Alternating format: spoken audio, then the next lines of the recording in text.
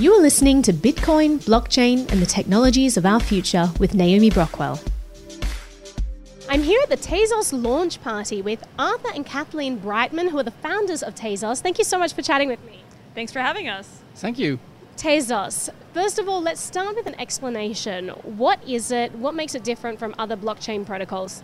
All right, so Tezos is a smart contract platform, but one of the main particularity of Tezos is that it has an on-chain governance model. And so the idea is that instead of just coming to consensus over the set of transactions or over the set of a contract, you come up to consensus to the entire protocol that governs the network, which should in principle make it easier to incorporate innovation as it happens in this field.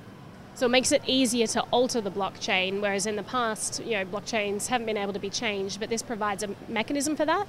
Well, you don't want to make it too easy to alter a blockchain. I think it's very important that the systems are stable and are predictable, but you do want to have a path towards upgrade when new technology comes around. So, for example, when privacy technology is being developed, you want to be able to incorporate that technology into your ledger. If you have new and better ways of doing smart contracts or consensus, you want to be able to gradually move towards the systems without requiring a lot of political coordination for that move to happen. You were recently featured on the cover of Wired magazine. It's an awesome article, by the way, and it talks about the background of Tezos. Let's talk a little bit about that, the ups and downs. Tezos itself has been doing fine. The code base has kept growing and getting better as the network is launched. The Tezos Foundation, who did a big fundraiser last year, did experience some issues with a board member. But, he eventually left. Actually, it was two board members, technically, because, if we think about it, there were three board members originally. One upheld his fiduciary responsibilities, one actively went against the interests of the project, and the other one let him do it. So I think, 2 out of 3, not great odds. I think there was confusion among people. I used to be doing a lot of emceeing, and you'd hear Tezos come up. The media love to latch onto things, and what bleeds leads, right? Yeah, well, I think in general it's easy to synonymize the foundation and the protocol. Hopefully with the actual launch of the protocol into the wild and the beta net, we'll get more of a divorce from that, because you'll see that the foundation is really just one actor in a very robust network, and it has, certain advantages because it has a large war chest that has to be endowed towards this purpose, but it can't replicate or it can't replace, it can't buy the type of community that was established during the fundraiser. And so I think it's really important to distinguish between the two, but it was obviously very hard to do that before there was a technology to kind of witness and criticize, frankly. You both come from the traditional financial sector. What made you want to enter into cryptocurrency and get involved in the first place?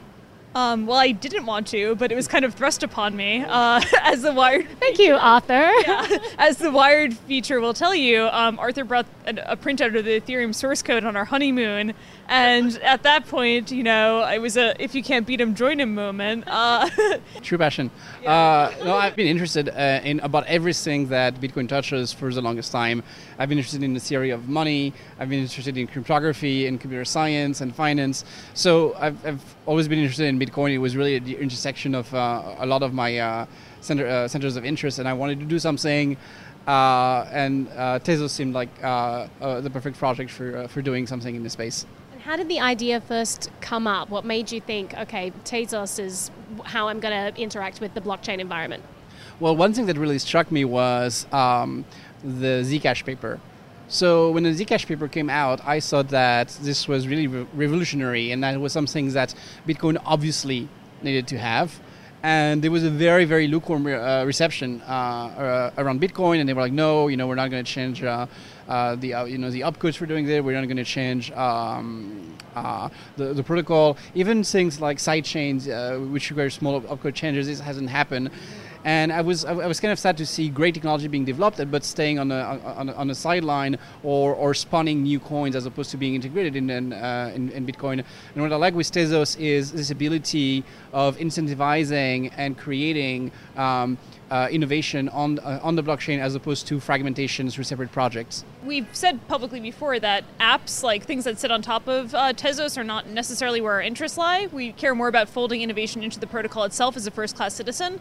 That said, there's some really cool things going on in the Ethereum community that hopefully we'll be able to replicate with like file sharing, so on and so forth. There are some apps. I know a few people who are building on top of Tezos. The first ones which might actually launch, and this is really just like finger in the wind, but maybe 6 months out, 6 months out, something like that is what I would expect for the very first ones. There's already a few smart contracts which are out there, but they're not, they're not big apps or anything like that. You've been involved in blockchain long before Tezos and long before you started working with Arthur.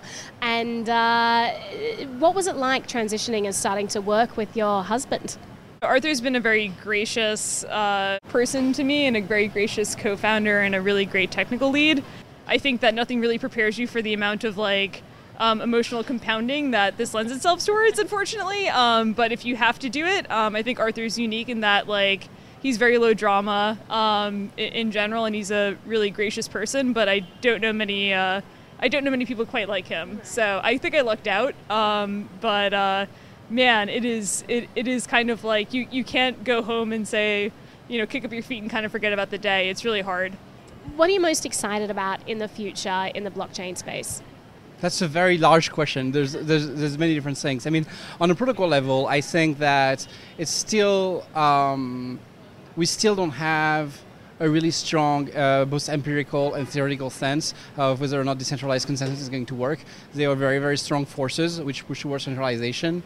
There's a lot of proof-of-stake protocols coming up, and I think that it's going to be interesting to see if they help to decentralize things further. But it's a really tricky one to get, and I'm looking forward to seeing that in practice. See what can be done on the consensus level. In terms of application, I'm particularly excited about anything that can help make it easier to manage keys. Right now, it's still the edges are very, very rough.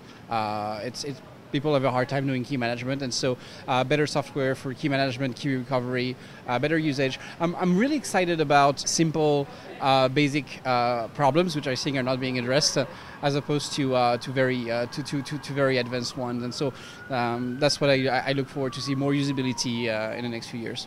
The biggest problem facing blockchain technology is that there's a really bad user experience around pretty much even the most simple apps. I know people who still get nervous when they send a Bitcoin transaction who have hundreds of millions of dollars in Bitcoin, so that's not great. So clearly there has to be some sort of middle ground and some sort of way to work through this if you want to actually, popularize the technology.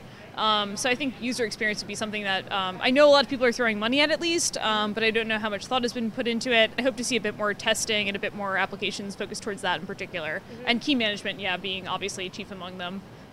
Even institutions with very sophisticated operations struggle to do that with much less fragile technologies. They don't have digital bearer assets, and they still have these sorts of chains of custody falling under a lot of scrutiny and a lot of hardship. Do you see Tezos as being a competitor for Bitcoin? A lot of Bitcoin fans are right in some sense that they see that a lot of the blockchains are ultimately competing with each other. There's a tendency in some of the non-Bitcoin chains to say no, it's a big blue sea and we all have different use cases. I do think there's competition. I don't think it has to be ferocious competition. I think right now mostly the space is expanding. It will get very, very competitive, I think, 10, 20 years from now. So we're not quite there yet. Paul Graham has a really good quote that I bear in mind anytime either another project has a tremendous success or some sort of faltering, which is that startups don't usually compete against each other. They usually compete against people not giving a shit. And to kind of port that logic, I think that blockchains, they've been hyped to no end in the popular press. But really what they're seeking still is relevancy to the general consumer, which is ultimately what's going to make it a revolutionary technology.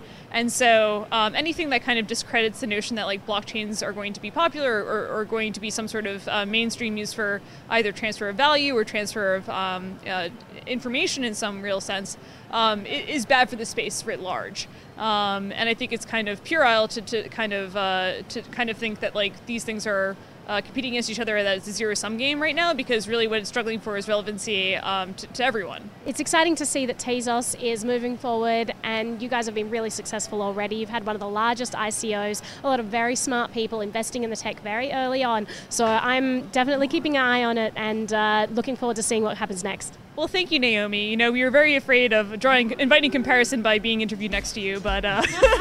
Thanks, Naomi. For extra material and any links mentioned in this podcast, please visit naomibrockwell.com.